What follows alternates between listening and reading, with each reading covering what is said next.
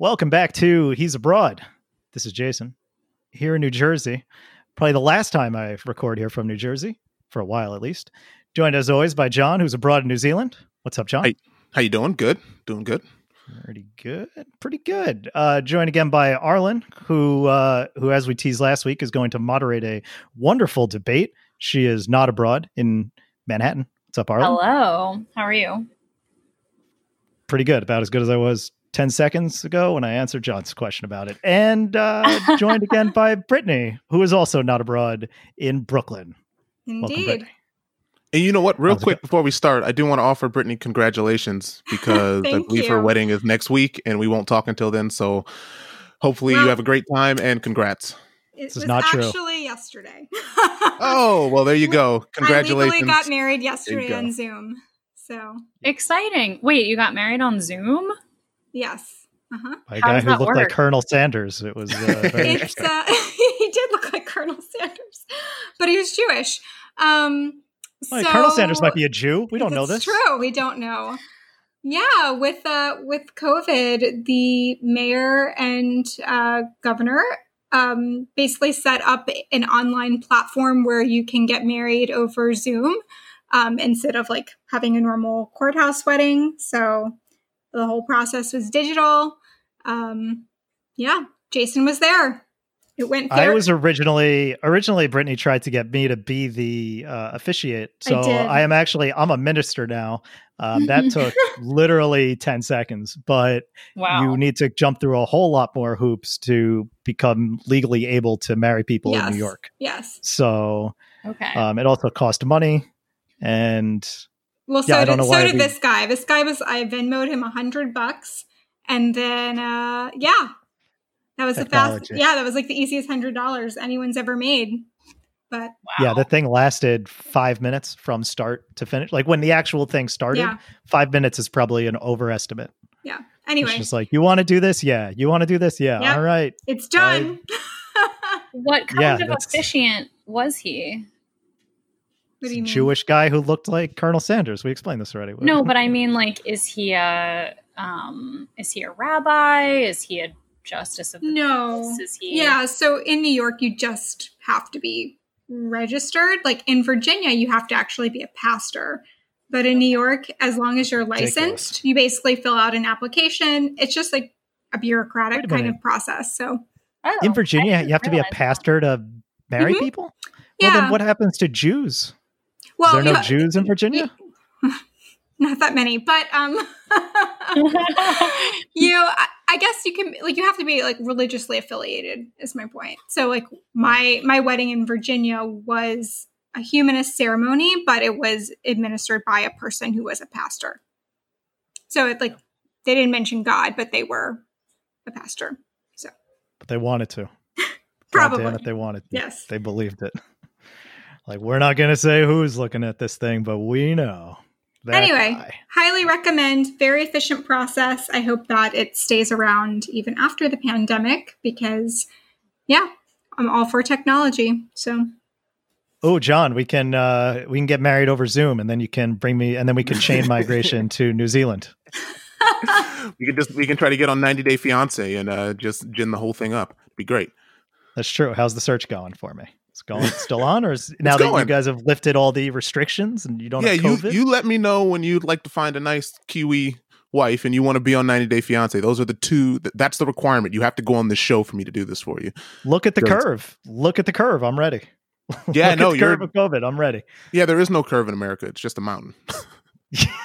Well, there's a curve in New York. A mountain implies you go down the other side. Well, you've gone down a bit, but now you're going to go back up. It's a big mountain range. Large range. Yeah, I suppose. It's like, it's really upsetting. Like, they've really, I tell you, a bunch of this country really fucked up the party for everybody else. Not going to say who, but they know who they are. They know who they are. If only wearing a mask was cool. Did it make you look like an asshole? I love wearing a mask. Do you? Yes. It's like, it keeps my face warm. I'm usually cold. I don't wear makeup anymore. My skin looks great. It's just, I like it. I felt the same way when it was cold out, but now that it's hot out, it's like really uncomfortable and I can't breathe and it's making me break out. And so I'm like pro masks in the fall, winter, and spring. Anti-summer mask. Anti-summer. So you're saying you don't want people to wear masks then? I do want people to wear masks, but it's just from a comfortability standpoint, it's really rough. But I bought one of those face shields, and I haven't worn it out yet. And I don't know. I don't know how I feel about how protective it is. I know in theory it blocks, more respiratory droplets, but that's from, I think, mostly from exiting. It feels like there's a lot of air underneath the thing that can get to your face that could be infected with virus. So it's not about the air coming to you. It's about the air going out. Right. You're not wearing the mask to protect yourself from other people. You're wearing the mask to protect other people from yourself. Right. That's the problematic part of this whole thing. It's like the people who don't wear masks aren't screwing themselves over. They're screwing everyone else over. Right. Yeah. Which makes perfect sense. That's the American way. Yeah. I'm going to get mine. I don't care. They've done, there have been a whole variety of different studies with different outcomes about the efficacy of cloth masks, but at least one of them found that in a room full of people wearing cloth masks, it was protecting both the wearer and the people around them. That like the rate of infection was lower for everyone. Yeah, there's something like if you're wearing a mask and somebody else has it, there's a percentage drop. If you're wearing, and then if the other person who has it is wearing a mask against it, there's a deeper percentage drop. And if you're both wearing a mask, then it's greater than both of those drops. Yeah. So there's something to it. But at the end of the day, that most of it comes from. Yeah, go ahead. Well, it's also very interesting because I believe that was Japan's method of killing the virus, right? They didn't really lock down. Everyone just wore a mask. And Jason, me and you have traveled to Japan enough to know that when people are sick in general, they wear masks, right? So it's part of the culture of just going, you don't get other people sick by just wearing a mask. And so Japan did not go into the massive lockdowns that even places like New Zealand did, right? Like just Western culture seems to have a real problem with wearing a mask, where it seems like the reason why this doesn't have nearly the damaging effect that it's had on the US and maybe Brazil is because Asian cultures are much more accepting to, when you're sick, you wear a mask. And so everyone just wore masks and it wasn't that big of a deal. Interestingly enough, they're like evaluating whether like the government should pay social media influencers to like promote mask wearing like within states. Just because, like you said, it's not part of our culture here. Get that dope branded ninja mask. Kim Kardashian mask wearing action going on. Yeah. That'll do it. What would it look like? What would a Kim Kardashian mask be like? It'll just be beige like her entire house. Have you seen pictures before and after pictures of their weird mansion that looks like it just looks like the set of like a futuristic horror movie? It's so weird. I need to look this up. I know. I was like, I have not seen pictures of that. Yeah, I've seen it. It's you very have odd. to just look up Kim Kardashian's house, and I'm sure you'll find it because it was like a big thing on social media maybe like a year ago or something. It's exactly a year ago. Good Lord. This picture, this dress she's in. Good Lord. Good God. I'm looking at a BuzzFeed article. I'll send it to you guys. Okay, I was going to say. Yeah, that's probably exactly the thing that I'm thinking about because BuzzFeed is really the only thing that I would have seen something like that. We found before pictures of Kim and Kanye's house, and I can't believe what they've done. Yes, this is exactly from normal the article rich person's house to creepy convent. Mm-hmm. That dress, though, wow. Yes, that's extreme. What is this? I don't understand. Oh, this is before, and then after. Oh, God. Yeah, okay. They basically just cleared everything out. It's like no rugs, nothing soft, just very harsh. Sharp edge. What is this room of flowers? Weird. This is bizarre. Not real. Yeah, the green pumpkin thing. Why is that? That can't be. Why is that a thing? Yeah, they basically just cleared out everything. This is bizarre. The before and after of the hallway. It looks like their flooring is like poured concrete. It probably is. This is upsetting. Yeah, I don't know. How do they have small children in there? That's like all these surfaces for children to hurt themselves on. I get it. I know what this is for. You guys, stop looking at the small picture. They have transformed this house. This is the perfect house for wild sex parties because the way they've done everything, you can hose down every room. I was going to say easy to clean. Exactly. Exactly. Nothing gets stuck to any rugs, no embarrassing stains. Nope. Just hose that down. Get your favorite mop and get to work. Yep. Solved it. Fixed it. All right, Jason, are you done stalling so you can come catch this whooping? No, pancake update. Just got to give a pancake update here. Exactly. Keep stalling. Go ahead. This is it. This is the end. Pancake update. I, for the first time, made pancakes without a recipe online. So I took my learnings and I basically whipped up something that just kind of improvising a little bit. Used 3 types of flour because I had them. I have no other reason why. And then the rest 3 of types? All-purpose. It was a cup of all-purpose, a half cup of rice flour, and a half cup of cake flour. Oh, huh. Yeah. Yeah. So the rice flour is what's used to make like a mochi, like that mochi style texture, a little bit chewy. And I thought, all right, I'll balance that out with cake flour, which just makes things fluffy, which really all flour might be all-purpose might be right between them, which like, well, what was the point? Why didn't you just use 2 cups of all-purpose? And I don't have an answer. I was just kind of winging it. And I wanted to use it because I had it. Added a 1/3 cup of sugar, half tablespoon of baking powder, 1 teaspoon of vanilla extract, 4 tablespoons of melted butter, 2 eggs, separated, of course. Add in the yolks, then whip up those whites into a meringue for later. Add a little fluffiness to it. Used 1.5 cups of oat milk. I wanted to use yogurt, but I didn't have any. So there you go. And a pinch of salt. And all that made a pretty tasty pancake. Colors were a little weird, but pancake was solid. Was it fluffy? So colors were weird? Yeah, it was fluffy. They didn't cool down well. What happened was I usually make a bunch and keep them on warm in an oven, and I had to stack them. So when they came off fresh and they were crispy and in the open, they were great. But they did start to deflate. Mm-hmm. I've made worse, less fluffy pancakes. They could have been a little bit more fluffy. I'll give it that. If I had the yogurt, I would have added baking soda as well. But because I didn't have anything to activate it, I couldn't use it. So there you go. These are my troubles. Learned a lot about baking science. Well, it's funny you mentioned that. You know, when you're in lockdown and you make pancakes once or twice a week for about 4 months.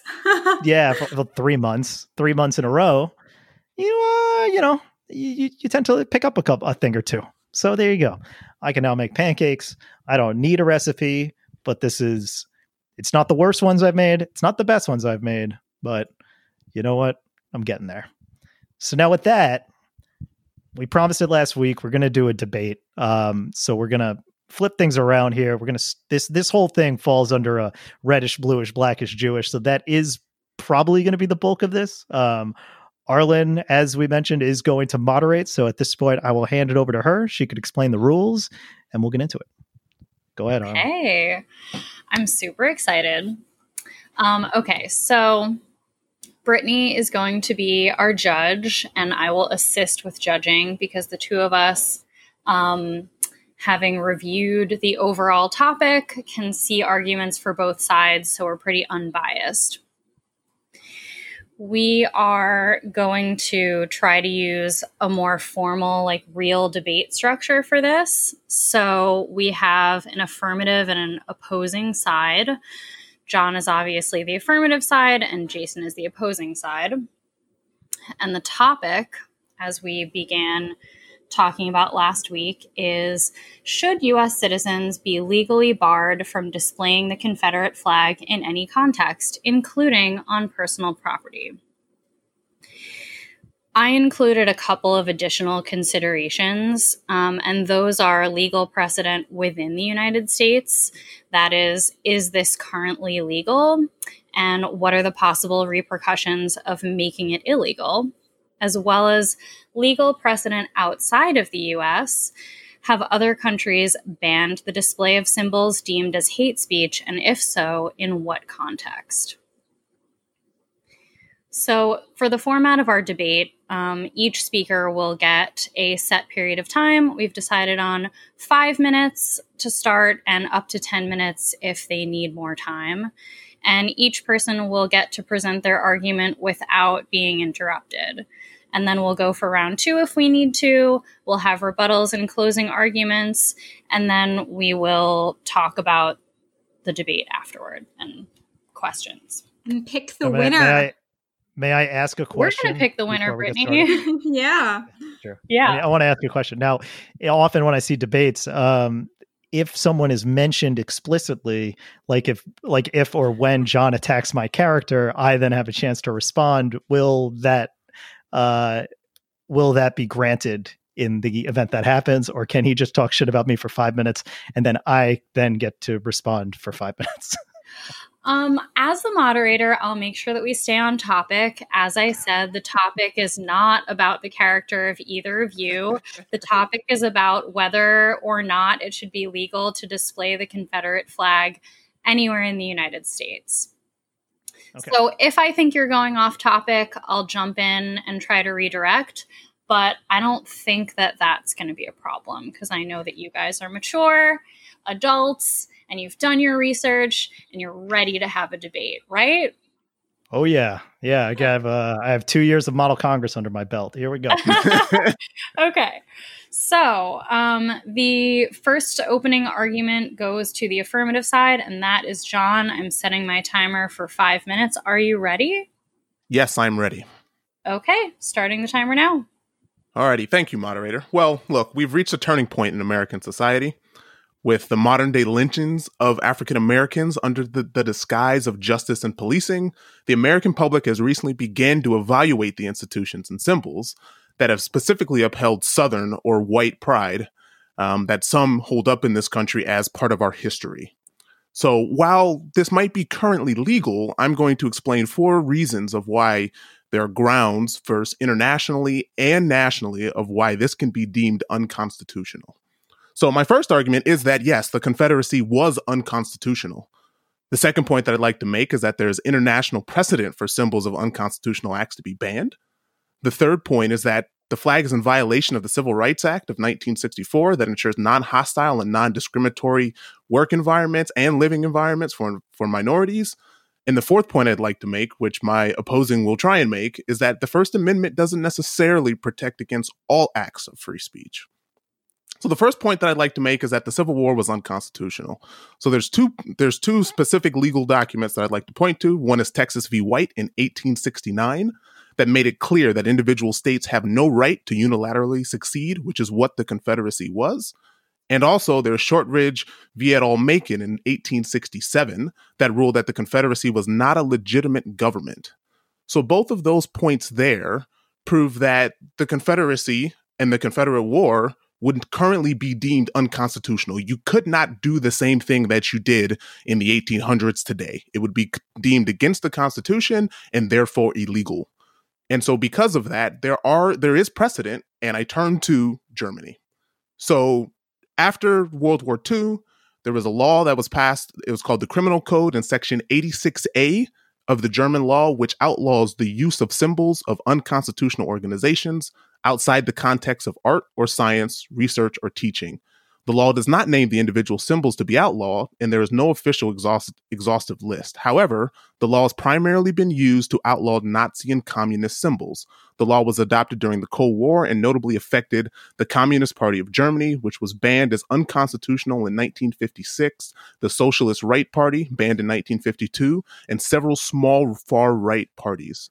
So there is precedence for this. So if we have an unconstitutional Confederacy, there is precedent internationally with one of the most notorious groups of our lifetimes, which is the Nazi Party. It is illegal. It is unconstitutional in Germany to display history as pride, or history as in, oh, well, this is just part of our history. We need to display it. You can display it as art or research, but if you own any of these symbols, it is deemed unconstitutional and against the law. So that is the case that I'm making here, that the Confederacy and the Confederate Army of the United States is unconstitutional. And if we're going to follow the Constitution, we can look to Germany, which is a war that we fought against, and a group of people that we fought against, and say that if you can't display those items in Germany, we have no business being able to display them here in the US. So sure, you can dismiss international law and go, well, that's Germany, this is the United States.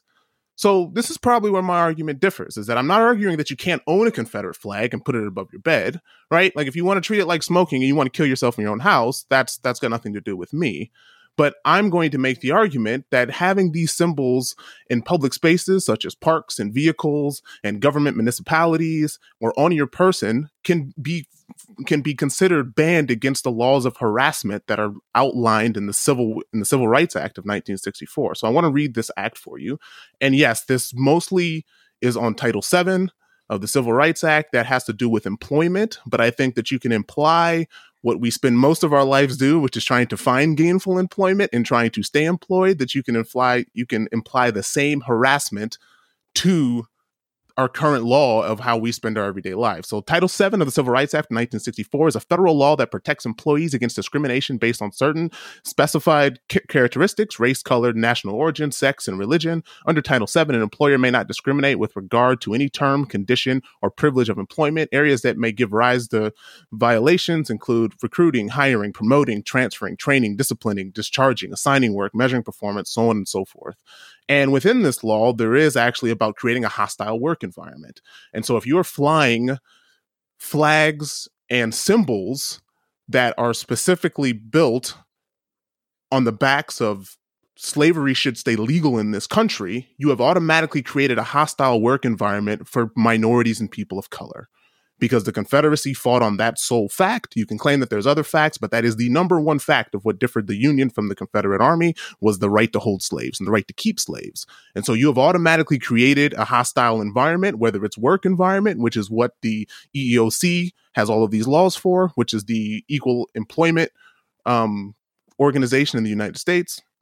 And so because of this, I'm going to say that this is why this should be banned, is because the Confederate flag in its nature is hostile. That is what it is. It is nicknamed the rebel flag. Rebels are hostiles. And so there was a hostile group within the United States that was ended in 1865. And so we have no business keeping this type of organization as part of our history in open public spaces.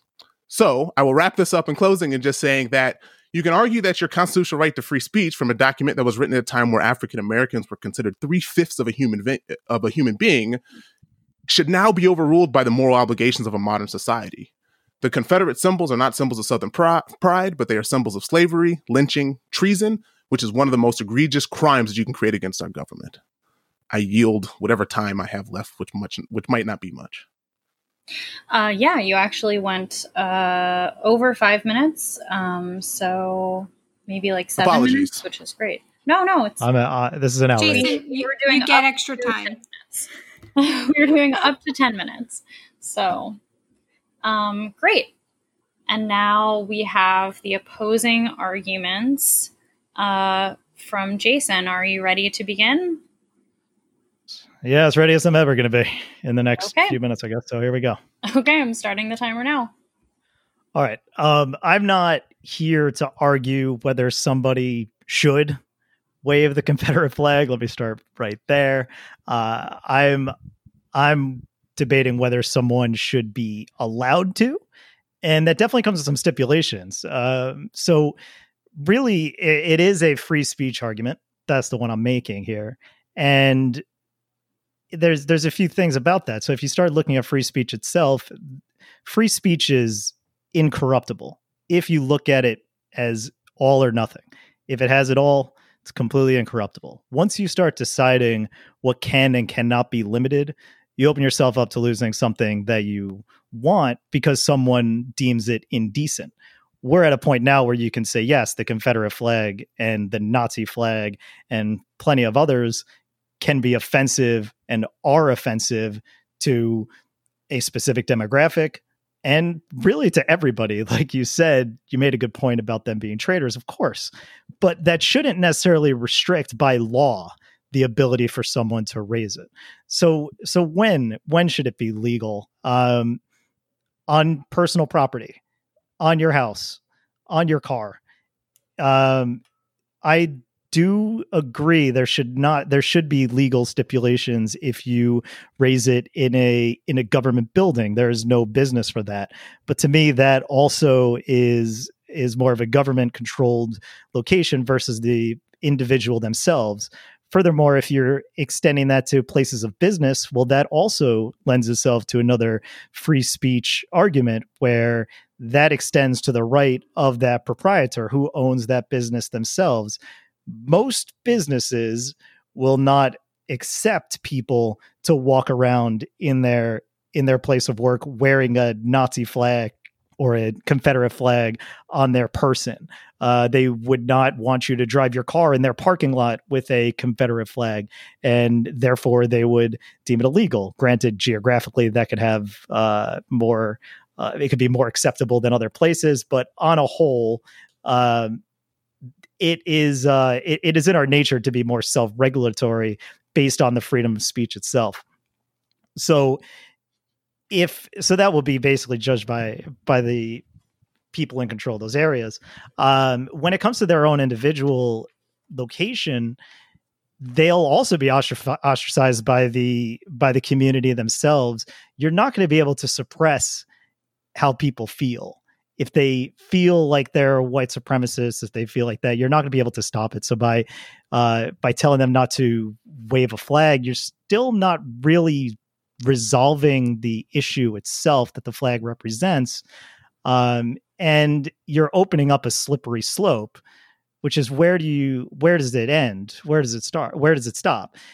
You start with the Confederate flag, of course, because that's our history. Okay, gotcha. Cool. So we're going to ban the Confederate flag. All right, now what? We're going to ban the Nazi flag, right? Because we're not Nazis. We fought those guys in World War II. They lost.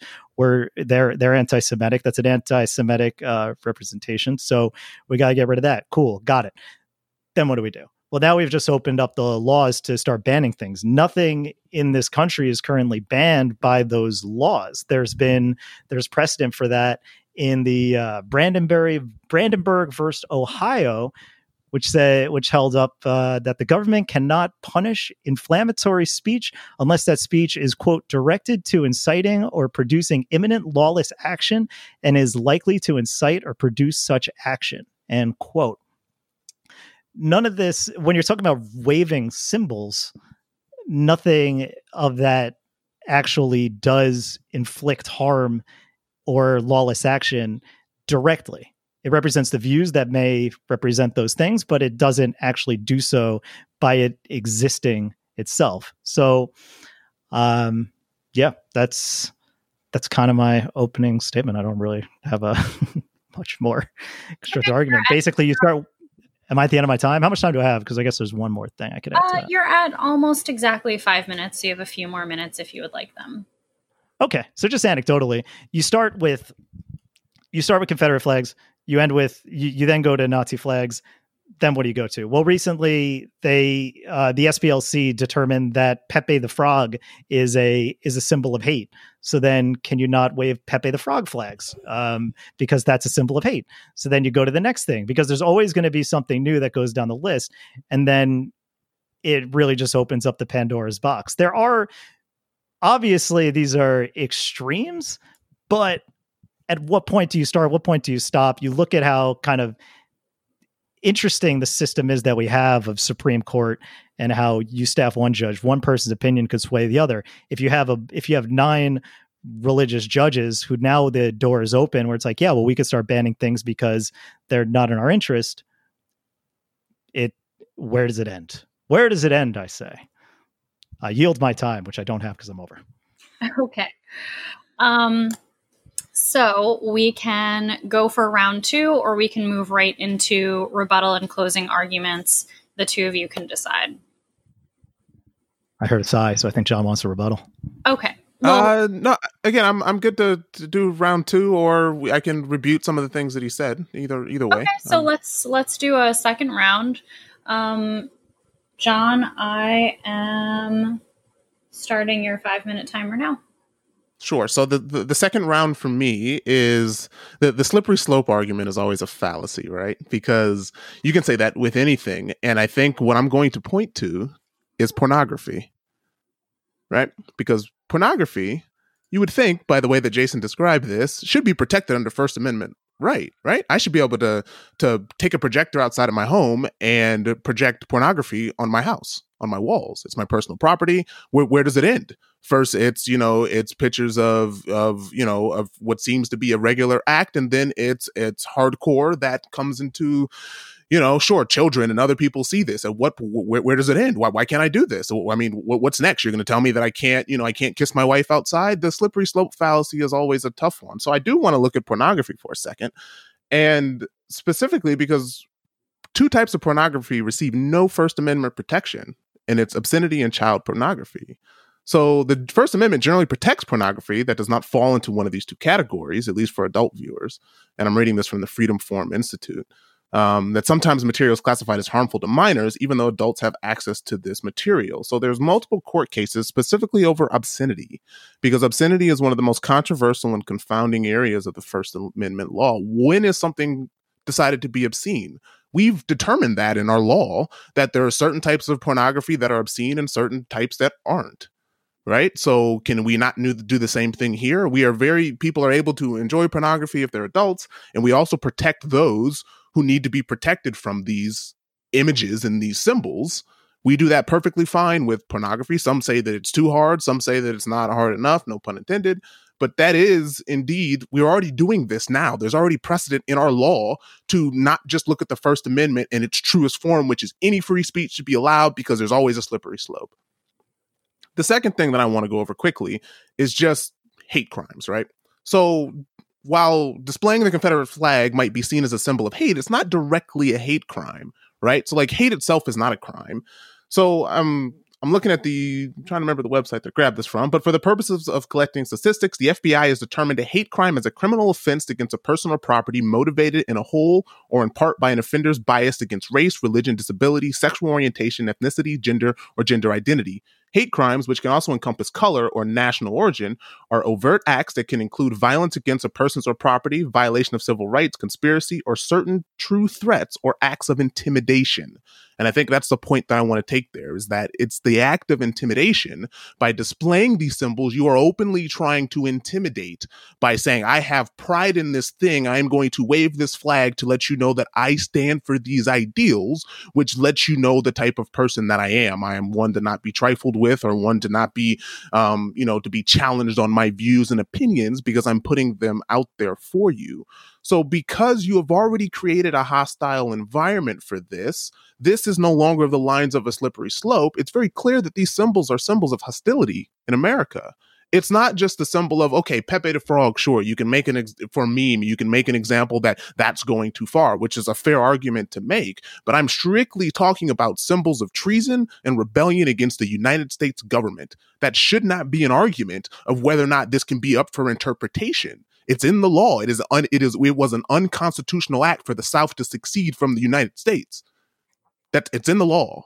And so because we have deemed these things unconstitutional for a document that we're holding up that is an amendment on that original 1776 document, to me, it's very clear that you have complete grounds to ban this from personal and public spaces. Again, if you're inside of your house, it's fine, but you should not be able to wave a Confederate flag in a neighborhood that is open to everyone who lives in that neighborhood.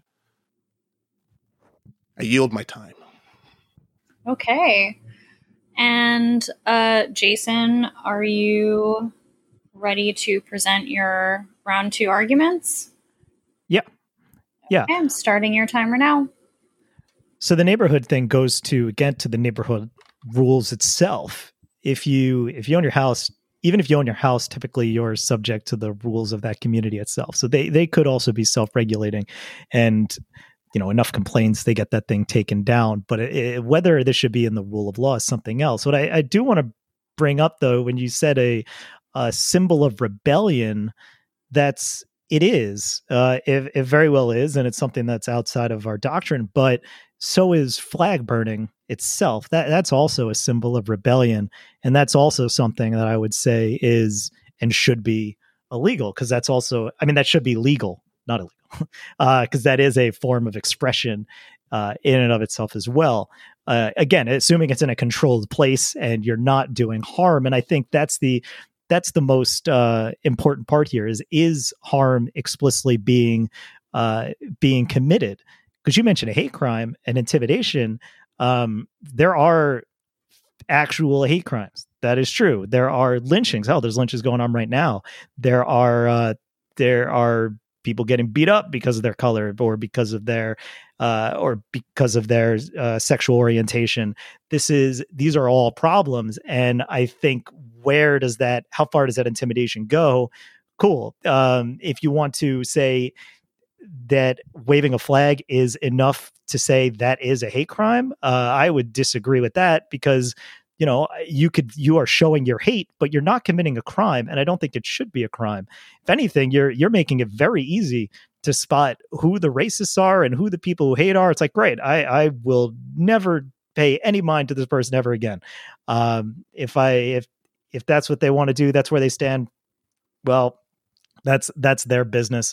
As long as they're not, it's that line that says the liberty to swing my arms stops where your nose begins. Great, swing your arms, just don't hit me, please.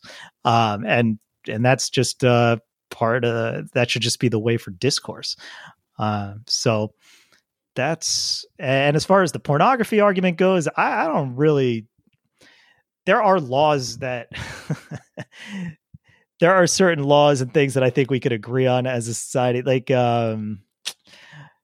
actually a pretty good argument, so I don't really have too much to say about that.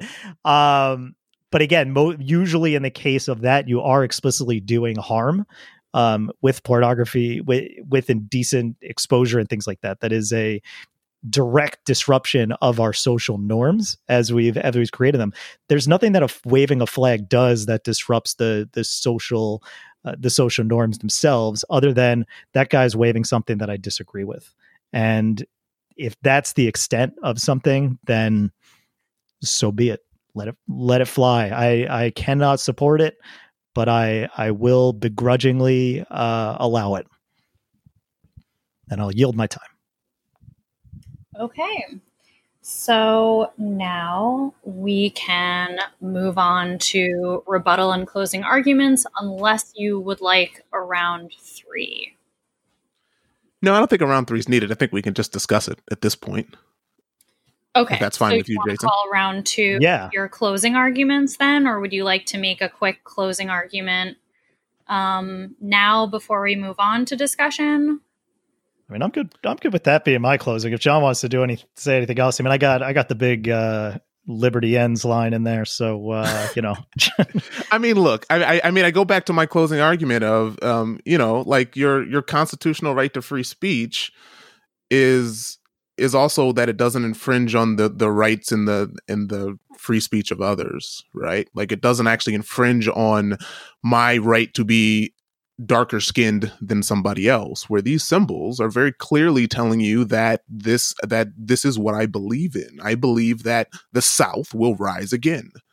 And that is a direct conflict of the constitutional amendment, that you cannot hold slaves, that you cannot discriminate, from the Civil Rights Act of you can't discriminate against women and minorities and people of color. And so these symbols, they just don't, again, to me, it's very clear cut. I think Jason wants to make the semantic argument, but the semantic argument doesn't hold water in this case, because it's very clear. I'm not asking that you ban all of these other random things. I'm literally saying this symbol, that is a symbol of a rebellious government, it, again, by the law, shouldn't be allowed. It's not allowed in Germany. It shouldn't be allowed here. So, sorry, I have a question. Do you really think that? Like, you think that when people wave the Confederate flag, they're doing so because they believe that the South will rise again? Absolutely. It's Southern pride. When I lived in Georgia, I didn't see African Americans who live in the South. There's more African Americans in the South than anywhere else in the country, I believe. And you don't see African Americans flying the Confederate flag. It's always a very specific group of people and a very specific demographic of that area of the country. I haven't seen it. And I lived in the South for a while. And yes, to me, it is a direct sign of white pride, Southern pride, heritage of the South will rise again. Because the South is the greatest place on earth. And what the South was the greatest place on earth. We are going to make the South great again. And that's what I am objecting to. And just strictly by looking at the law, is that this shouldn't be allowed to exist. It's one thing if it's the tread on me flag, right? You can make an argument for that flag because like that flag's actually come up in the news as well during my research of many African Americans feel that the snake coiling around is a symbol of the Revolutionary War that is actually against African Americans. I would say you have a better argument there versus a rebellious, treasonous army that lost. Why are we waving that flag? I don't understand it. Moderator. All right, so Jason, do you also want to make a closing statement? Because that felt sort of like a closing statement, or do you want to just move into questions? Yeah, I think that the only thing I'll add on that is that by bringing in the "Don't Tread on Me" flag is very much the issue, where once you set the precedent that something can be removed from free speech, then you're opening the door for anything to be removed from free speech. And that doesn't mean you're going to get away from, that doesn't mean they're going to take away the ability to say, everything, but it does mean anything. So that does put that "Don't Tread on Me" on the block, because once you say one thing, then you can say the other, because you say, all right, yeah, well, Confederate flags, they got to go. Anti-American, for sure. Well, then, we could do that. Why not Nazi flags? All right, great. Nazi flags. They're gone too. We agree. That's good too. Hey, let's go back to the "Don't Tread on Me" thing. That seems like a good target as well. And then it does open that Pandora's box. And I think that's the largest issue with all or nothing, or selectively saying not that thing. It's the same reason we don't ban words either. It's the same thing. So why don't we move into having like a less formal discussion, and Brittany and I can ask some more clarifying questions, and then we will render our verdict eventually. Okay? Sure. Yep. Okay. Perfect. Brittany, do you have real quick, can I quickly ask Jason the question? Absolutely. You keep saying that precedent hasn't been set, but I outlined that with pornography. That's the perfect example where precedent has been set for free speech. Of you can't just display anything that you want. Like if we were in the purest forms of free speech, then absolutely, then I get it, right? But we're already doing that. We've already done that for things that we deem indecent. So why is this not any different?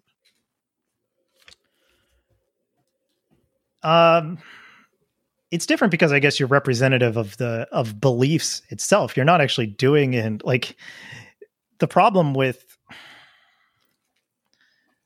I don't really have a strong rebuttal for that. I mean, that is I guess it is part of that do no harm thing in itself, because I really don't have a great explanation for it. Some of these things could be deep. I got nothing. The more I talk, the more stupid it sounds. I would also like to add to that question too. Jason, in your arguments, you mentioned about burning the American flag being illegal.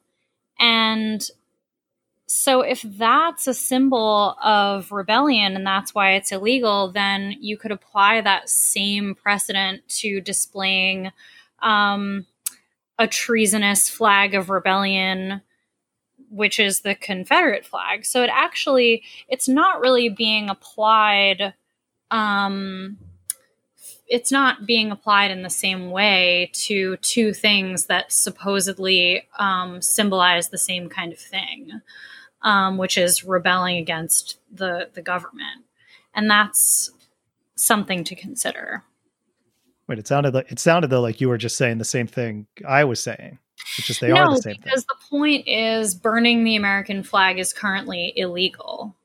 It's not. Yes, it is. Isn't it? No, I don't think it is, actually. No, really? It's covered under freedom of speech. Hang on. No, I think you're actually allowed to burn the American flag. Trump just came out recently. He said it before, where he said it should be a crime to burn the American flag. Yeah. Because I thought it was too. So I'm also Googling it.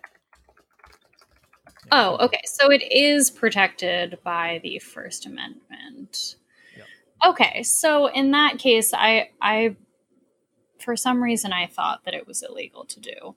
No, it's just interesting because they talk about it like it's illegal. They talk about it like it's a crime, right? And you burn the flag and everyone sort of generally agrees this is a bad idea. And I would say that the majority of the population agrees the same thing with the Confederate flag. So yes, while it's protected under free speech, there is sort of a moral obligation for the things that we uphold in this country that shouldn't be bound to a document that was written almost 350 years ago. So then, John, do you think that burning the American flag should be illegal? If you're saying that the Confederate flag is treasonous, wouldn't also burning the American flag be treasonous? Yes, I agree. I don't agree that you should be able to burn the American flag. If we're looking at directly at the letter of the law, if we are going to say that we are trying to build a government that, says that treason and rebellion against the government in these ways, right? Because we're specifically looking at ways that are treason, not ways that are through the government and through the law. And I specifically look at what's going on now and say everything that you get told is, hey, the way that you actually make change is not by burning down cities and looting stores. You make change by government. So if you do want to rebel against the government, you do it not by waving a flag or by burning the flag. You do it by the laws that have been outlined by what everyone wants to always say is by the Constitution, right? So I would say that's my argument, is that, sure, if you want to look at strictly at the letter of the law, there's actually precedent for us to look at the letter of the law and say, hey, this actually shouldn't be legal. Fair. I'm seeing another U.S. code that says there is a penalty for knowingly desecrating the flag, but I can't find whether this is something that's been overturned or I'll have to do more digging. But there should be any sort of discourse should be allowed, even if it's wrong discourse. Right? If you're not doing explicit harm, then discourse should always be welcome, even if it's because it's so wrong that it just shows to ridicule how wrong that stuff is. Is waving the flag discourse? Yeah. Is it? Sure. So what are you discussing when you wave the flag? Oh, you're discussing something very stupid, but you're basically saying, hey, don't forget about my, bullshit Southern pride in a country that existed for a few years for the purpose of enslaving people. Like I said, it's not strong discourse. It's not very quite valid, but it is discourse nonetheless. So to use your argument, definition. That's a slippery slope on what discourse is. Me punching you the face is discourse. No, but that's a crime. You've all of a sudden, and that's my point. You should make this a crime agreement as well. That's my argument. Is that why again, the fist doesn't punch my face? It could because it's not useful discourse. Punching you in the face is not it's discourse. It's not. We're useful not arguing discourse. what the law is to define useful discourse.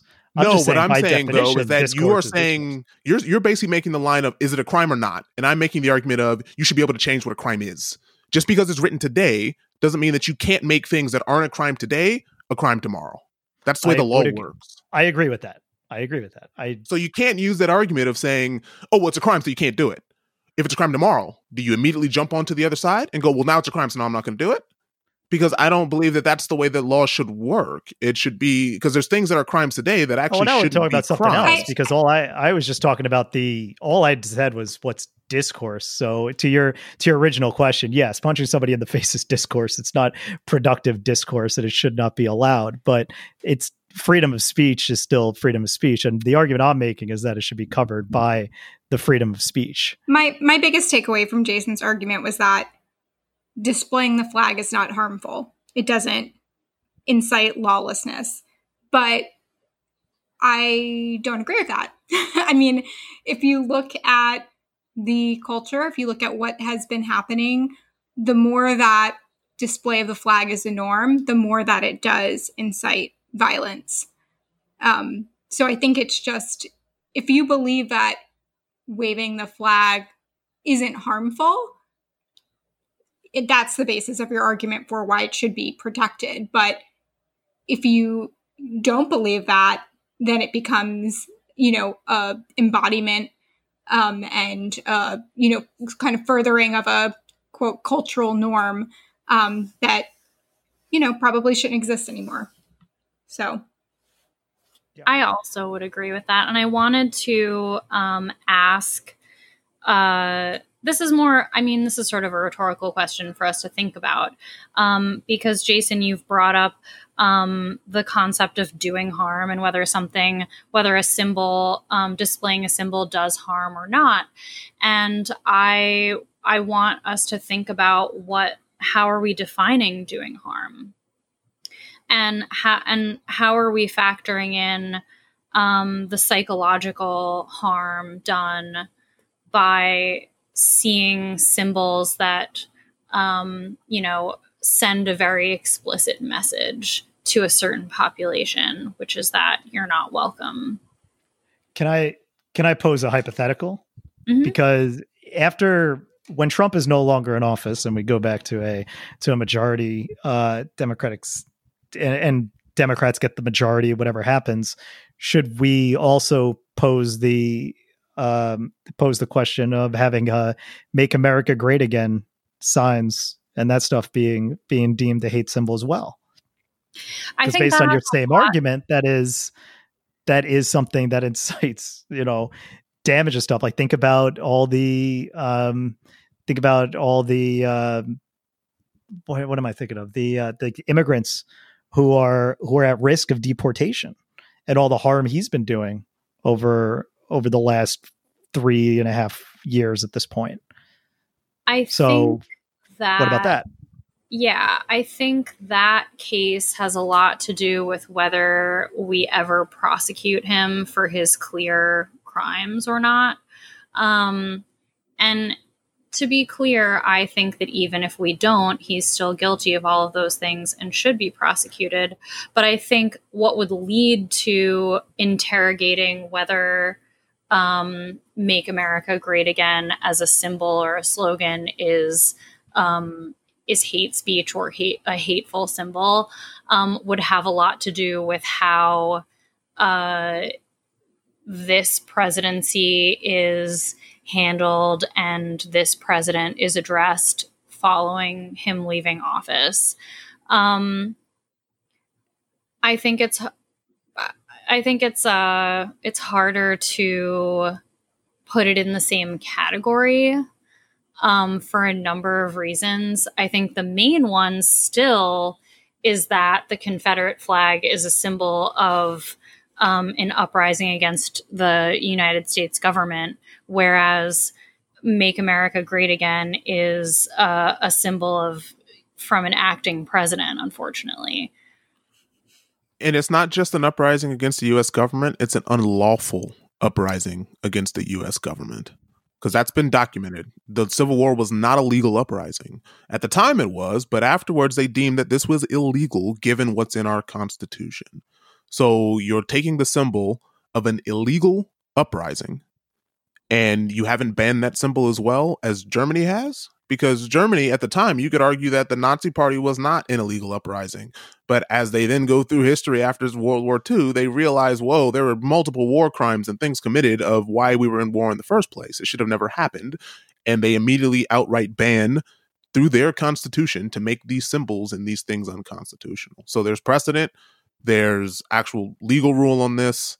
That's precedent. And there's Germany. Historical rule. Yeah, but again, it's precedent in Germany of a very similar act, which is an illegal uprising against the government. It's a very there's similarities there. But to make law, you have to have precedent, and there's precedent all over this. I have a question too for you, John, about your research that you did on Germany and how they've handled this. How often have they added things to the sort of the category of symbols that are banned for this reason? So I'll go through and say the affected law, according to the Federal Constitutional Court in Germany, is that they have banned the Solar Cross, which is a symbol of the Ku Klux Klan. They have the Sigrun, which is used by the SS, a certain specific style of the Celtic Cross, that is a variant used by the White Power movement, the Hail Hitler greeting, the Sieg Heil greeting, The hammer and sickle, red star and red flag is also banned. There's a list of probably, I'd say, about 20 things that they've banned, and they all have something very in common, which is against white nationalism. Or in this case, again, the one is the hammer and sickle of the USSR. So again, it's not like they're out here banning symbols that we would deem to be appropriate. I think you could look at this list and say every single one of these symbols, you would say, yeah, okay, that makes sense of why you would ban that. So I think, having the hypothetical of a slippery slope, Germany is the perfect example of how you can do this and how it works. They haven't banned it from history. They haven't banned it from museums. They haven't banned it on things that are sort of specifically considered art or science for those contexts. They've banned it against people waving these things in public. They've banned it against putting it on your house. They've banned it against you drawing this symbol on the side of a door. And again, to me, it's just not very hard because all of these things here are against Nazi Germany and white nationalism. And those are things that we all agree on. The majority in America agree are things that we don't want America to be part of.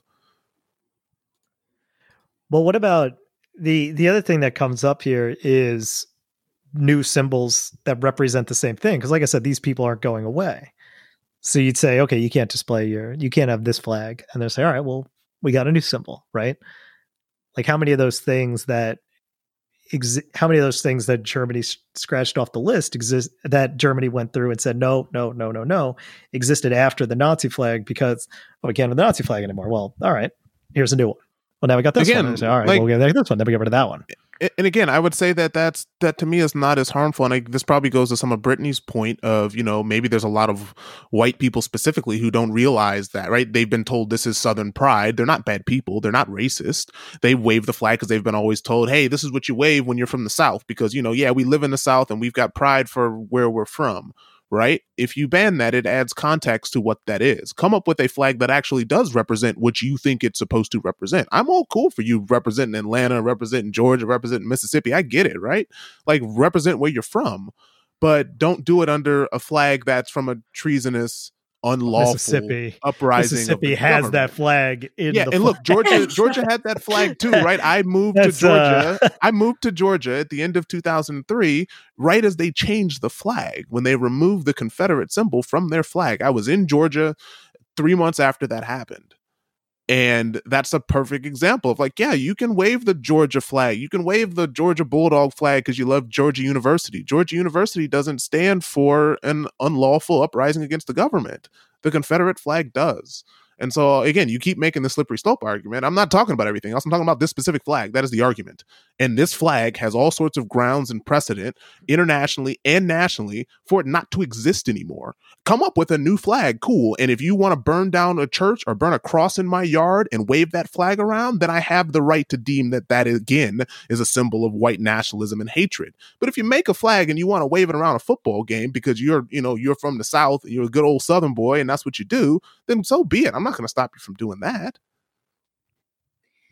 And I want to add also that, Jason saying that, if you ban certain symbols, those groups will just come up with new symbols. And that's definitely true. But I think the more that those symbols are deemed unacceptable by a greater group in a society, the more they're going to lose their power. Saying as a group, as a nation, we don't accept this and we don't support what this symbol represents. It sends a message even to people who hold those beliefs. And the hope is that the more you reject those symbols and what they stand for, the more progress you make toward understanding that those things are bad and not something that we want to be part of our society. And instead, if you allow them to proliferate, you're kind of sending the message that, it's okay.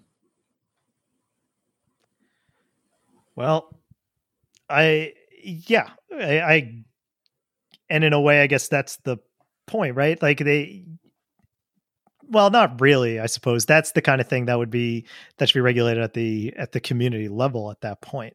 I don't think and maybe the problem is that there is a it's too prolific at this point in certain pockets of the country.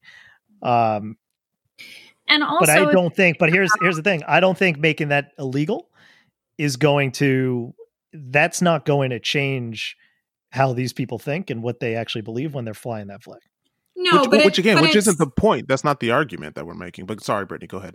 I was just going to say, it's like, if you change the cultural norm, then it's no longer acceptable, even if it's not legal. So think about like the Nazi symbol. Like the society thinks you're a crazy person if you would walk around with anything with a Nazi symbol on it, right? A swastika. Right. Like we have to do the same thing for the Confederate flag, and it has to start somewhere. And whether or not it's legal or illegal to display it, I think when institutions start saying, hey, it's illegal in these spaces, that's when the momentum will start for that kind of change.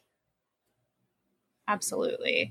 And I also just want to point out that relying on community level regulation for symbols, basically symbols of exclusion, which is what we're talking about, that actually all that's going to do is lead to segregation. Because then you're going to say, okay, well, it's down to individual communities to say whether, what symbols they accept in their community. Well, that means that, all the white supremacists are going to congregate together. And yes, you can argue that that's already happening.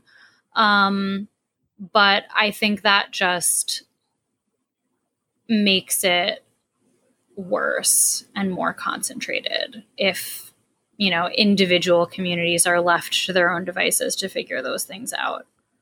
I think it comes down to a cultural shift. When I say community, I don't mean like those smaller, tighter community. It's also the cultural shift of how things change as well, and how we get to where we are now. And we are making progress. We're in a much better spot than we were 100 years ago.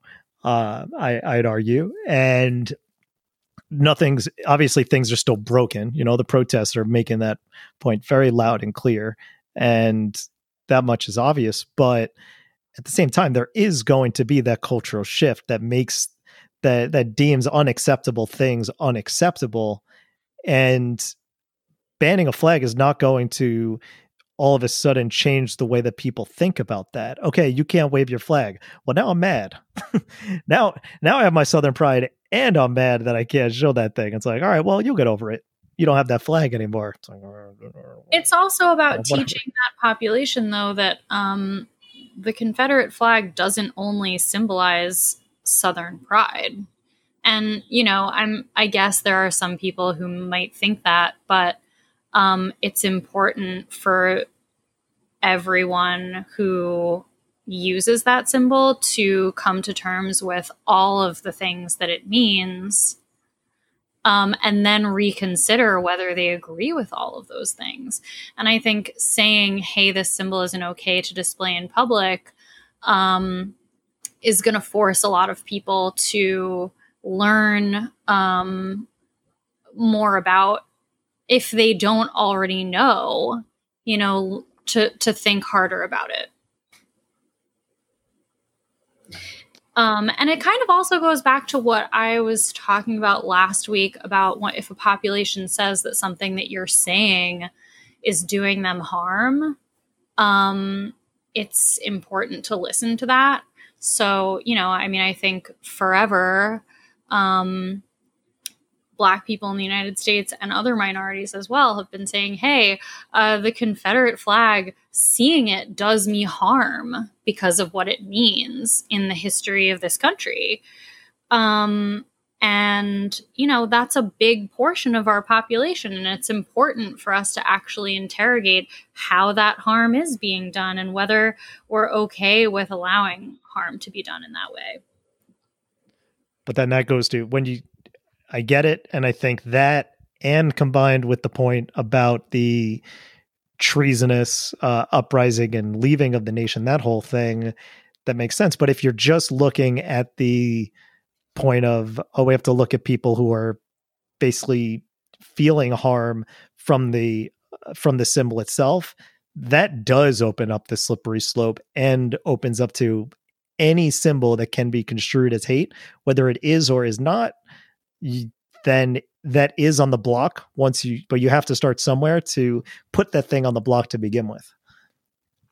But again, I keep making this argument because I just say that there's precedent and there's law that says that this is, again, you can keep bringing other symbols up. Those other symbols don't have, laws and precedents other places. Pepe the Frog does not have laws and precedent other places, but the Confederate flag has a direct correlation to things that do. And it actually does in this country. So to me, the argument is very clear cut that you just don't want to address the law the way that it is, because you can keep adding new symbols and new things. And what if all of a sudden someone's offended by the peace sign, right? Like, you can just keep doing this round around argument, but none of those things have precedent and law around them. And this one does. And ultimately, you could write legislation that's very specific and just says this specific symbol with this specific history in this specific country, we don't want it anymore. And that really closes off that ruling to make it a lot harder to use it in future court cases and legislation to ban other things. I think a lot of laws in this country are kind of broad, but it's possible to make it more specific. And look, let's be clear, this Confederacy boom of the Confederate flag didn't happen in 1865. This happened in 1950. Let's not act like this has been a flag that's been waved around since the day after the Confederacy ended. Everyone was still driving around Mississippi waving this flag. This is recent history within the 20th century. This didn't happen in the 19th century after the Civil War ended. This happened after that. And so let's not act like this is just a holdover from the Civil War and we just forgot about it. This wasn't a problem. So they didn't write a law about it because it didn't become a problem until Lincoln was long dead. If they still wanted to wave the flag, you would have banned it. So then, to Jason's point, isn't Make America Great Again a modern form of that, like, rebirth of thinking? Because that's what it represents, right? Like, oh, let's make America great again, back like it was in the 50s, when things were segregated. Yep. But again, I would say that right now, the Make America Great Again, to Arlen's point, unless, the leader of this movement is tried for treason and all these other things, it's not a representation of treason yet.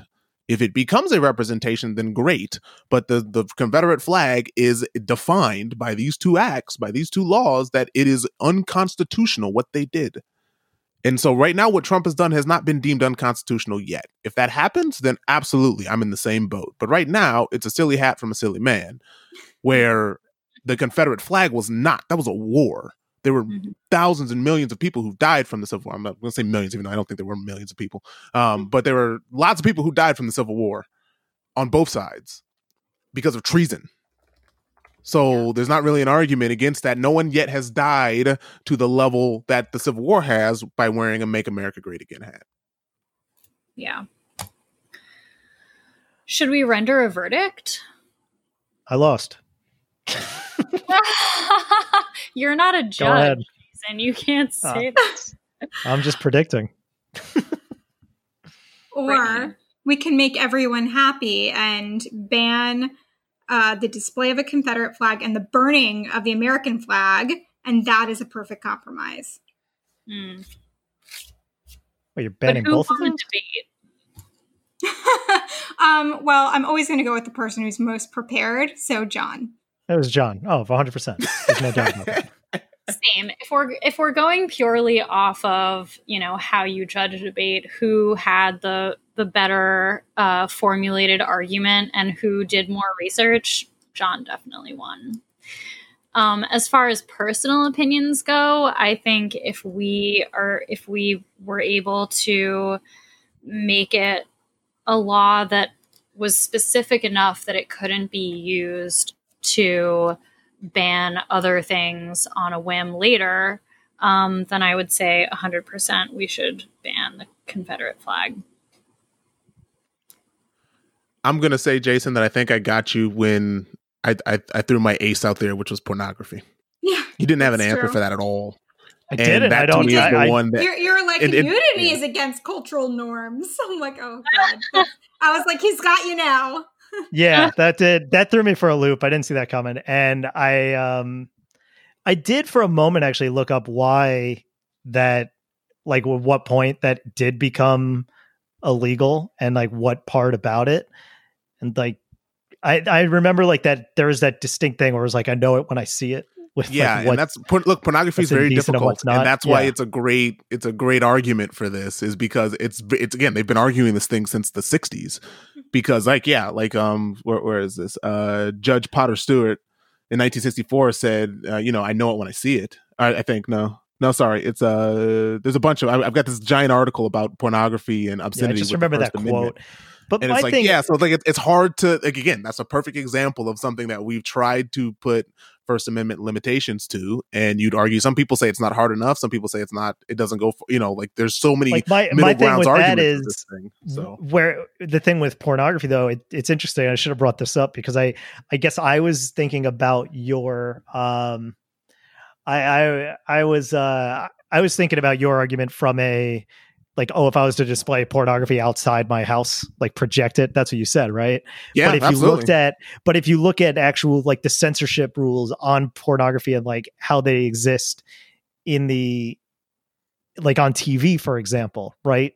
Like there's obscenity laws that apply to that. I'd be like, wait a minute, we got some weird shit. Like I actually have strong disagreements with the rules that are against pornography, but yet we are perfectly okay with the most violent shit you could possibly put out there. You cut somebody's head off, you gut them, you put that stuff out there, R rating, maybe we'll put it on at like 10 o'clock at night, whatever. But the second you show penetration, which is legal to do, rated X, we're not showing it, never on TV. You got to pay extra for that shit, and we're going to tuck that away. No one can ever talk about it. It's just completely confounding to me. And profanity as well, to that point, falls into the same category. Yeah, look, it's confusing, and like, yeah, look, I mean, I did a lot of research on this, like a lot, as in a couple of hours at least, and especially in New Zealand. Like, I sort of started in New Zealand. It's very interesting because New Zealand has very similar laws that it's like you can't publish or distribute, but waving flags and things are pretty protected, right, underneath free speech.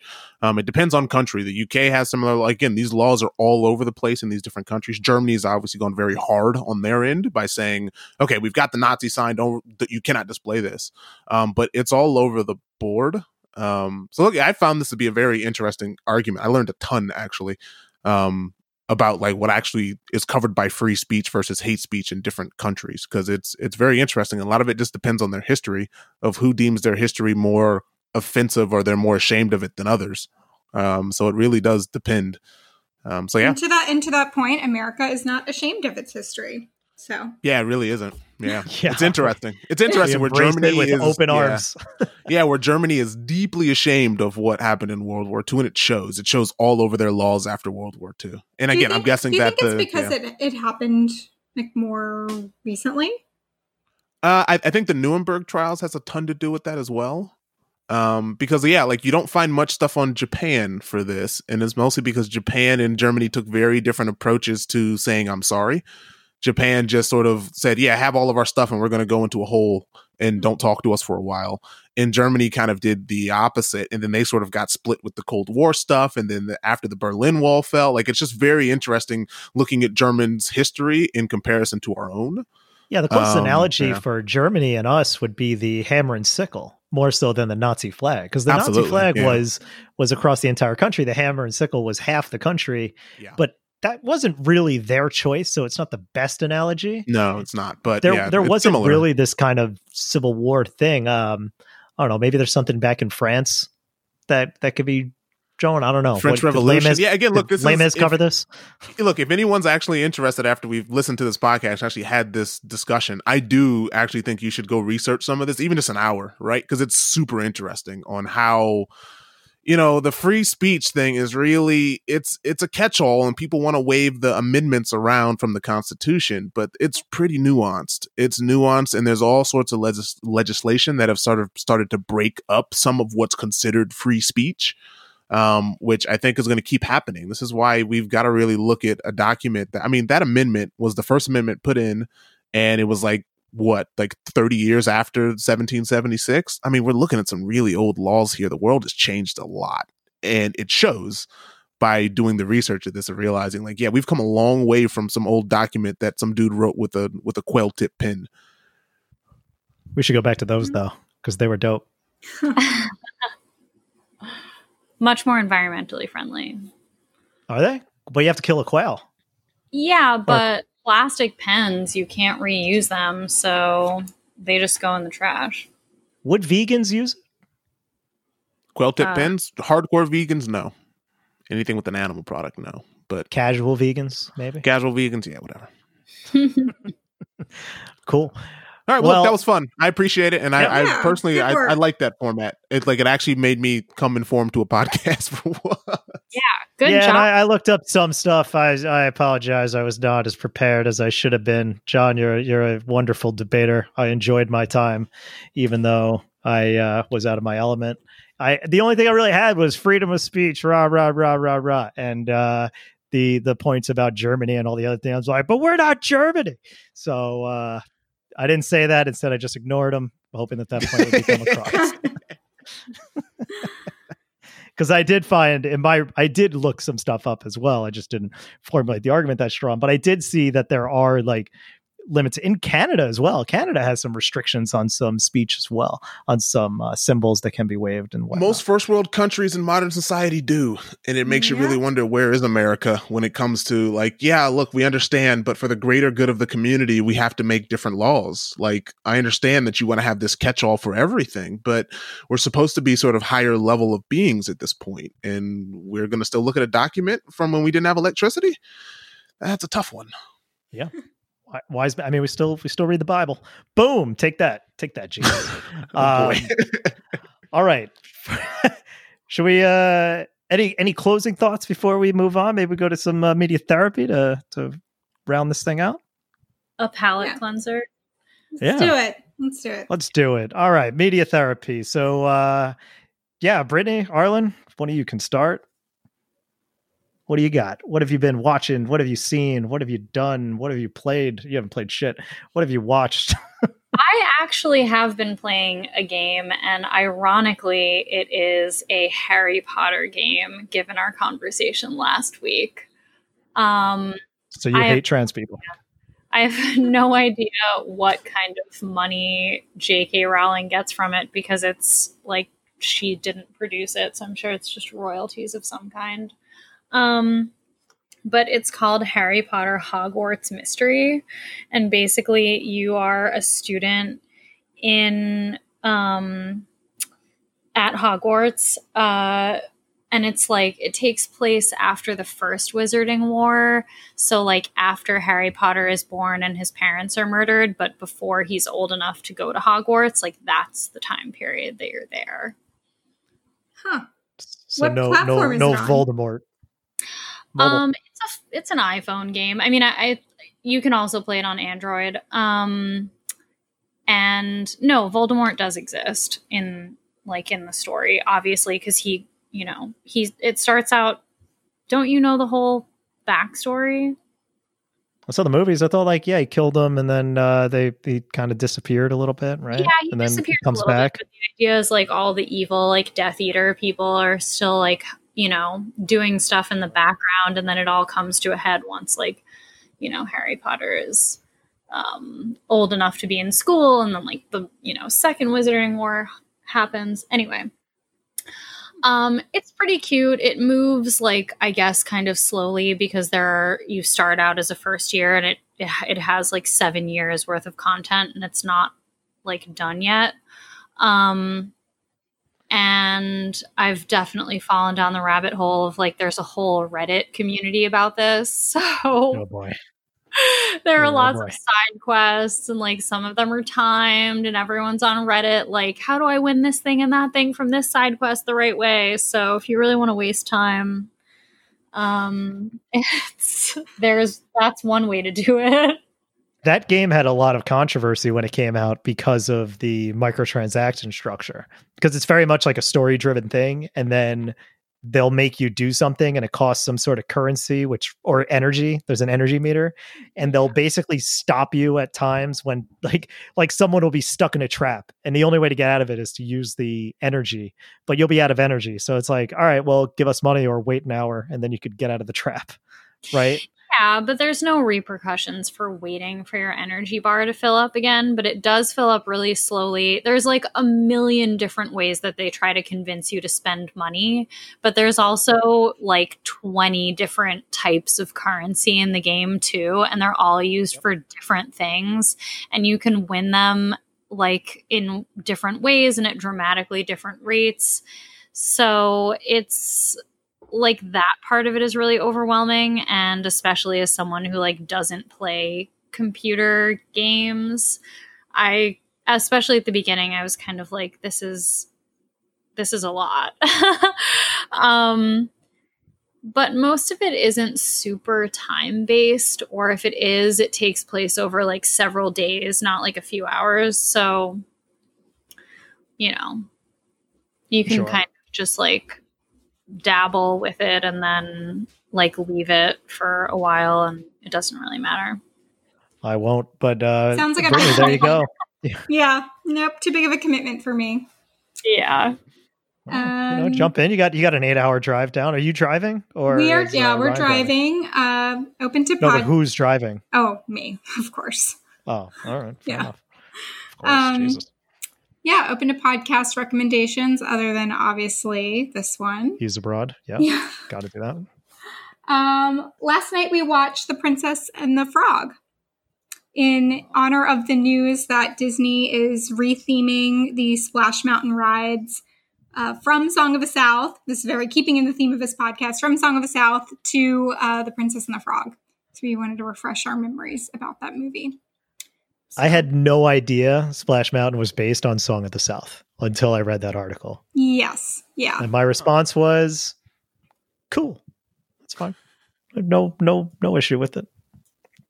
Well, yes. So, I mean, that could be its own debate topic in and of itself for Disney fans. But yeah. You have an issue? You got beef? Is you versus John next? Is No, I don't have any strong feelings on Splash Mountain. Oh, you don't? So, okay. Yeah. No. Well, Brittany, do you? Now I'm curious. Well, it's interesting because I grew up being read, Brer Fox and Brer Rabbit stories in elementary school growing up. And, obviously being a Disney fan as well, like enjoy Splash Mountain as a ride. The song, like the Zippity Doo-Dah song, like evokes happy memories of Disney, and I don't connect it at all with like Song of the South. So, yeah, I don't know. I mean, I think that the beauty of the Disney parks is that they're always changing and always evolving. So I'm not opposed to the retheming, because I think it's just more modern, and that will be, the younger generation's new experience. But yeah. And enjoy it before it's all Star Wars and Marvel. Hey, that stuff's pretty cool, though. It is. Real quick before we end, I want Brittany's opinions on I-95. Is Virginia through I-95, is that the most likely place that you're going to get pulled over if you go like a mile over the speed limit? Oh, I don't normally drive down 95. I normally drive down 81. So look at that. She knows. Yeah. She knows. Is it true? But if you were to drive I think we're going to have to tomorrow. But we don't speed. We're not speeders. So yeah. Even by 1 mile per hour, huh? No, I personally put the cruise control on and then just kind of cruise control locked at the speed limit. Yeah. Okay. Maybe a little bit over, no more than 5 over. And then Ryan doesn't like the cruise control, but he also doesn't speed. So I'll do the same thing with the cruise control. Yeah, good stuff. All right. Well, at this point, I'm going to cut over, and John and I are going to talk about The Last of Us Part 2 for 19 minutes. Little sidebar here. Let's talk about some Last of Us Part 2 without Brittany and Arlen. Where do you want to start? Now that we have finished our heated debate that we haven't had yet. Yeah, we're not talking to each other after this point. This is where the podcast ends. We're recording before the great debate happens. But so at this point in time, when you hear this, we might have already called off the podcast and our friendship, and I might be wearing my MAGA hat. But at this moment in time, we are quite civil. Yes. And we want to talk about a video game with you. Yeah, which again, this is one of the first, I don't play many long form games like this, but The Last of Us is one of the games that I've played. I mean, look, Naughty Dog creates good games. There's no other way to put it. They create good stories. It's not so much Jack even and Daxter. Great story. Yeah, it's not. It's not even so much the gameplay as it is. It's a cinematic that has gameplay in it. Is the way that I describe this. I mean, Uncharted is the same way, right? You could turn Uncharted into a movie. So what's interesting is you said that to me yesterday. Yep. And I didn't want to respond because I disagree. I know you disagree. Yeah, because but if you were to say that to me before the game came out, I'd be like, yeah, that's basically what this is going to be. But what surprised me most about the game so far is actually how strong of a game it is. Like, it's more of a game than I could have possibly imagined, and way more open, way more vast, way more dynamic in its combat scenarios, its exploration than I would have expected, especially based on the first one, which felt more tight and confined and more like going down a corridor. And this one, while very much is a linear game, it's not open world. Everything just feels so much open. There's always something to explore. You don't just go from point A to point B. You have all these little different branches that you could go off and do. There's trading cards that you collect along the way. There's little collectibles that you find. You find pills to upgrade and materials, and find workbenches and things like that. Like, I wasn't expecting it to be as gamey as it is, and I'm actually really grateful. And that's probably the best thing I could say about the game, is that they actually treated this as a game and this kind of narrative driven experience, versus what you're saying, which I was expecting, which was this is a narrative experience. And yeah, you play a little bit here and there. It's funny though, because I think this is probably where we just disagree. I enjoy the game, yeah. But I don't play this game for the game. I play it because I'm interested in the story. Especially in the point of the game where I am now, where the story is very interesting. Sure, the gameplay and stuff is fine, and there's a few quirks in it that I find a little cumbersome as a game. It's not as fluid as a game. Some of the stealth things, again, it's fine. It's just not like, I can just tell that they're not necessarily thinking about gameplay first. I think they've done a good job with it, but it's very clear that when someone sits down to make this game, the first thing they do is write the story. Yeah. Oh, I 100% agree with that. Yeah. So again, I think we're agreeing, but at the same time, it's just, yes, there's a ton of gameplay in it. Like you said, the crafting, again, you can go through this game guns blazing, which would be very hard because you don't have much ammo, or you can go through this game without shooting a single shot for the most part. I probably disagree because there are some points where you don't have a choice, but it's one of those games that if you wanted to play it again, you'd probably say, okay, I'm going to try to not fire a single shot and do all of this through stealth tactics. It's again, you're right. It is a game. It's more of a game than the first one. Would you agree with that? Yeah, I think that it's a better game than the first one.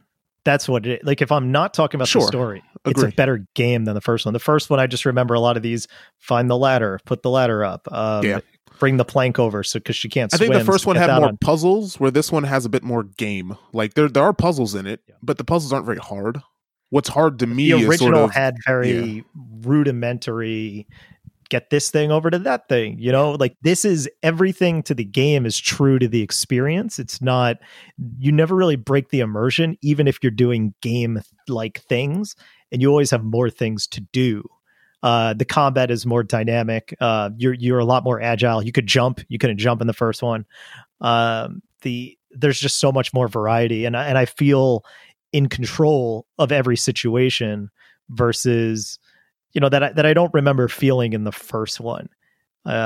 So it really feels fluid. It actually, I get hints of a Metal Gear Solid 5 when I'm playing this game. I don't think it's as tight as that, because if you haven't played that game is unbelievable when it comes to its combat and its nuance to gameplay. But you have a similar feel and these little arenas that they crafted can really get pretty interesting in the distance they cover, because it's not just, you're locked in this hallway and there's a couple of guys down there. It's like, no, you usually get funneled into these kind of large arenas, which can be this open field and multiple buildings and some alleyways and you'll often find yourself after a fight exploring that thing, which I usually do, and find areas where it's like, oh, I could have gone there. I could have done this. Like, combat could really take you anywhere in these areas, and it's really cool what they did. And it's interesting that most of the conversation around the game ends up talking about the narrative, because I'm just really impressed by the game itself in that regard. Yeah, again, I've really enjoyed it. I found it a little, I don't know whether or not this is just me getting old. I find that there are parts of it that are difficult. The controls are a little clunky. Again, I think that personally for me is what some of the frustration is that you've got a lot of, I think it's maybe a little too much, especially for a Survivor game. As you get deeper into the game, you've got a lot of options of things to use. You can craft Molotov cocktails and trap mines and pipe bombs and all this stuff, right? So you have the option of crafting all of these things. And I find it a little like it's a little bit too much. You end up like when you get in real tough spots, it's hard to maneuver out of it. Yes, and I just find that like that's my personal just like, hey, this is where I wouldn't necessarily give this game. This is a perfect game. You know, this game is the greatest game ever created, because I find some of the controls a little clunky. But with that being said, I personally forgive that because of the story. And for those who haven't played the first game, I recommend that you do. Yes, 100%. Because the story in the first game to me it's a lot more straightforward. And funny enough, it's not as adult as this game is, which is weird to say because this game is super violent. Yeah. The first one, anytime someone got killed, and be it a story in-game event or if it's in the gameplay, hell, even when you die, it always cuts away. Yeah. This is very gratuitous. Are these games rated the same? Was this game, because the first game came out in 2014, right? They're both mature. Where this game to me seems much, much more mature, especially some of the stuff that I played last night. It's at a different, you can tell that it's just a different, like one game is about a guy who's a smuggler whose job is to escort a child. That's the game. Right. So at the beginning of the game, there's a big event that happens in his life. And then he is given this task with, hey, here's this package, this person that you need to take from point A to point B. And that is the story. You basically travel through America to get this child to where they're supposed to be going. This game is a lot more complicated than that. And I don't want to spoil any of it, because I think if I say anything, it sort of spoils the first game too. But it's complicated from all different sides. There is no right. There is no wrong. It's very, again, as you get deeper into the game, where you first have this very visceral reaction to the big event that kicks off the game, that starts to change, because then it's sort of the sides change. And then you're like, oh, wait a minute, the other side has its reason as well. And it's just, again, it's more adult. It's more, hey, there is no right or wrong. This is the life in this world, in this very screwed up, post-apocalyptic world, which I personally enjoy. It's just more adult. It's more of an adult game. Yeah. So my thoughts on the actually narrative part. So if you just take the gameplay in a vacuum, I think this game's great. Like, I really, really like it. As someone who does not like horror and gore and that kind of things, this is a tough game to play through. I'm not gonna lie. Like, when I'm actually playing the game, even when I'm playing the game, because of the gratuity of the kills and all that, it's not like they really strive for realism, and they achieve it. And not just in a way of this looks great from a graphical fidelity standpoint, but like, no, there is weight when you kill somebody. Like, it is really rough. It is like painful. So that combined with the graphic violence, and I'm not going to spoil anything, but when a game gives you agency to do one thing or another, and then it kind of takes it away at other points, there could be a lack of consistency that's a little weird. I think they do unfortunately hit the video game trope thing of, okay, well, I'm gonna completely mow through about 20 guys, kill them all, get to trigger a cutscene, at which point I'm gonna think about killing this person next, Yeah. Like there's a bit of that. But there's also some of the things that it makes you do in the game that I've seen, and they just force you to do it. and some things are done via interactivity where it's like press this button to make this character do this horrible thing. Yeah. And then the other time it's just like, no, you're going to watch this character do this horrible thing. And it's like, well, pick one. And for me, like what's most troublesome as someone who does not usually engage in the genre and stuff is for content like that. And because while I could play the game without problem, I am most tense during these cutscenes. And it like makes me dread the next story beat that's going to happen because I'm like, what kind of horrific shit is going to throw me next? That's funny because that's not where I'm most tense in this game. I'm most tense in this game when you're crawling through a tight spot and you know something's going to jump at you. See, that's where I don't usually get that tense because I know I'm going to have the tools to change whatever happens next. Whereas once you take those controls off, I'm at the mercy of whatever you're going to show me and whatever you're going to do to me. You know? Yeah, and I think that's interesting because I find the need of control doesn't help me in that fact. I find like, okay, if I'm going to watch it, it's part of the story versus like, okay, I'm crawling through this tight space and it's getting dark and I'm crawling and something's going to jump out at me and start screaming at me. And this is going to be... But you know that's going to happen. I know it's going to happen, but it doesn't always happen. But, you know, especially after it happens the first, 3 or 4 times, you sort of know. But when you first start playing this game, that first jump scare is terrifying. Which terrified me. And maybe it's because I was playing this game at night and it was dark outside. I got a little scared. I only play the game at night. I only play the game at night and I only play the game alone because that's just, you know, my life. I'm alone and it's always dark. So what can you tell me this moment without spoiling? I'm trying to remember. There's been so many of them now, but I'm trying to remember the first real jump scare. I don't remember, but it was a moment where like Oh, go ahead. No, I just don't remember. Like, there's been so many of them now. I'm kind of numb to them. But at first, the very first one, I was like, "Oh God." yeah.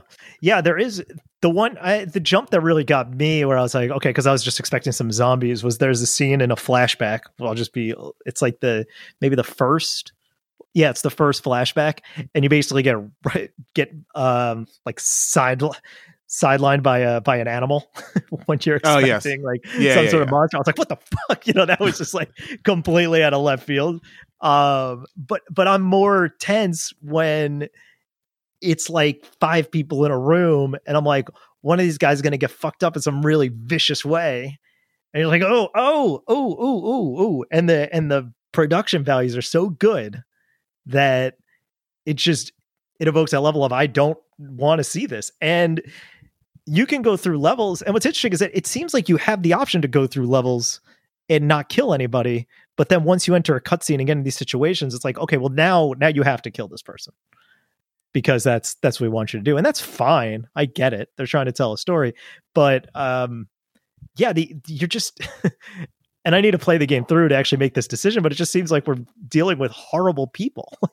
Like I don't like anybody in this game. I really don't. And that's kind of a problem when you're playing a narrative-driven game. I guess. I don't know. I find it again, it's like this game seems more, and for lack of a better term, more human to me. Because in this situation where you basically have an infection that takes over the world, takes over the US, right? At least that we know. We don't know if it's worldwide. We know it's in the US at least. Where it takes over the US and there is no right or wrong. It's about survival.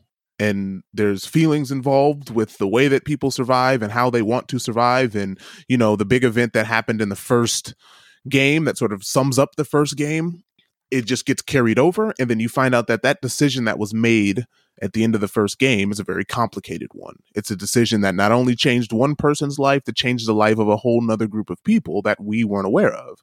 It's very easy to go, we're good, they're bad. And in this game, you basically sort of have 2 sides, but then you also have sort of this third side in the middle that acts as sort of this common enemy. But I don't even know at this point if whether or not that side has its own opinion. So I don't know. I like this story much better than the first one. It's a lot less of like, it's us versus them. It's much more of like, this is very complicated and there's these obstacles in the way that cause these, right? You've got the infected and then you've got this other group. And then like there's so many different obstacles. You don't really know who's coming at you. It's literally just trying to survive. You're trying to get from point A to point B alive. And I just find that much more compelling of a story than okay, I'm basically carrying a package, and I've got to carry this package all the way through the game, and through that, and through the carrying of this package, we form a relationship. Like this one seems a lot more like it's got a lot more thought put into it. It's got a lot more effort put into it. So yeah, I'm enjoying this better than the first one. I find the controls a little clunky, where you enjoy the gameplay probably a bit more than I do, but I also didn't play the game for the gameplay. I could easily watch someone play this game. Yeah. And I was expecting to be in the opposite, where it's like, oh, I just want to see what happens. And I was surprised by how much I really enjoyed playing the game. And I'll be interested to see how it shapes out, how the story goes. And I know about the twist in the middle, and that perhaps might reshape the way I see the game overall when I get to the end, because I will finish it. It might take a little while because I don't think I'm going to finish it before I have to travel next week. But I'll probably finish in a couple of weeks. And and I'll be interested to see how I think about it, because at the moment I'm like, all right, I appreciate everything this game is. I really respect them just going for it and making a lot of decisions that probably, which I mean, visibly pisses off a lot of people. Yeah, like the discussion around this game is fascinating. It's fascinating to behold, and it's nothing that I would really condemn anybody for that made the game, because it's like, look, you wanted to make your vision. You made your vision. You executed it very well. I don't know what was in your head when you wanted to do this thing, but goddamn it, you did it, and you did it spectacularly. Yeah. And maybe if you said we were trying to do blank and I'm like, oh shit, I didn't get that at all, that's fine. It doesn't have to be. I mean, at the end of the day, a game is a game. And as a game, I think the game is like a masterclass in a lot of areas. But when it comes to the narrative, I'm just like, oof. I mean, you're stepping on weird territories for me, because it's a genre I don't engage with, and I'm basically forced to. And by my own willpower alone, not because anybody's making me do it. So it's an interesting conundrum I have, and maybe that's just the way it's supposed to be. And who knows, maybe at the end of this, I would be like, oh, you know what, that character was all right. All right, these characters okay. All right, I get it, and it'll just tie a nice, perfect bow on the whole experience. But at the moment, it's a little tough. It's a little tough for me. Yeah, again, it's interesting because I guess I haven't read as much about this game, right? I played the first one, I knew the second one was coming out. I haven't read all of the negative criticism. I've just read things about like, hey, the media gives this thing basically a perfect score, and all the users overall, are basically bashing it. Very positive. It's very positive. Yeah. So for me, all the characters to me are just characters in a story. And maybe we can talk about it once we beat it, so we can actually just have a bit of a spoils, because that to me is a more interesting conversation, where right now I would just say, if you're thinking about getting this game and you've played the first one, get it. If you haven't played the first one and you've seen it, I would say buy the first one. I believe it's been remastered, right? If you have a PS4. Yep. Yeah, it's on PS4. So buy the first one and play that, and then that will sort of lead you into the second one. So yeah, for me, you should definitely play it. You should definitely pick it up. I'm enjoying it. I've played it every night for a couple of minutes. At least. I'm probably a bit further than you. I'm in about 20 hours, so I don't think I have too much further to go. I'm pretty close. It's probably like 25, 30 hours. But here's the question. Yeah. Are you bombing through it, or are you scavenging and looking for stuff? Like, I'm scavenging and looking for stuff, yeah. Yeah, I keep going out of my way and being like, oh, I didn't look at that building yet, because I'm always out of ammo. It's like I always feel like I have no ammo. And I'm basically like an RPG going through this, like saying, all right, I need to level myself up, find all the pills so I can have the best advantage, because something's going to kick my teeth in, and I don't want to deal with that frustration. Yeah. Again, I'm probably a bit of both. There are times where I tend to run away from, I guess I'm trying to play this game as for like more real, I guess, where I don't try to go through a level and kill every single person. There are times when I've been like, you know what, the path of this thing is actually over here. Can I sneak around and get out of here? And sometimes it's just like, whatever. I try to kill one thing, I miss. And this is where my frustration comes in, right? Like I try to do one thing, I miss, it creates a bunch of noise, and then I have to go through and kill everybody. Yeah. Where it's sort of like, well, I don't want to kill everybody. Like I just kind of wanted to get through this section and over here. But again, it's just like there's different ways to play this game. You can play the game where you just try to get around everyone. You try to kill as least people as possible and just try to get through it. Or you can just take the advantage of saying, oh, I'm going to scavenge every single thing. I'm going to kill every single thing that I come across. I'm going to take my time and do it. So, yeah, I've been stealth killing as much as possible. And yeah, there's rarely I get through a section where I'm like, well, kind of left some people alive. No, there's just never anybody left behind. I'm playing this game like an absolute savage, but based on what happens in the game, it sounds like in the actions that are done in cutscenes, it's like, I mean, this kind of seems realistic for the character itself. But we'll see how it plays out. I like the idea. Let's come back after we've beaten the game in like a few weeks' time, and we'll do a retrospective, full spoilers, and we can get it all out there. As that's Yep, sounds good. Wonderful. All right, back to the show. Woo! That was a fun conversation. Did you guys enjoy that one? Did you really do you agree or disagree with our takes on that game? I think I agree with John. Whatever it is, I agree with him. Yeah. Jeez, wow, you really are a masochist. Go figure. You really are have masochistic tendencies. That's cool. Oh, all right. Well, John, you want to add anything? Any like non-Last of Us stuff to? No. You guys enjoy the wedding next week. I'm assuming that means we're going to get a break from the podcast for a week. No, I can. And then I can't. God damn it! He's asking for a break. Yeah, I'm asking for a break. I need a break, but yeah. Otherwise, it's always a joy having you guys on, and maybe we'll have another topic soon as we get closer to this election that we can discuss about. Yeah, awesome. Brittany, can you try to get in touch with Chris and see if he'll actually respond, because he's ignored me. He's ignored me as well. But son of a bitch. All right, well then, he would have been interesting to have on this one as well. But oh well. Things are in the past. Well, thanks for joining us. This is fun. This is good. It's always good to take a whooping as a bit of a masochist myself. And for those listening, oh wait, first, before I get into that, I should say he'sabroad.com. It's where you go see the links, subscribe, rate, do all that stuff. And the next time you're on a family Zoom call, because I was thought about this yesterday when I was on the Zoom call where Brittany got officially married. Just interrupt everybody and say, hey, look, this is great. I'm happy for you. I'm going to let you finish, but you should check out the He's Abroad podcast. They say, what's that? You shoot them a link in the chat. You tell them to download it, listen, give it a rate. And that's how we grow. So just think about how many hits you can have in one fell swoop. The more heads, the better. So get to it. And until, I guess 2 weeks from now, because John's tapping out next week.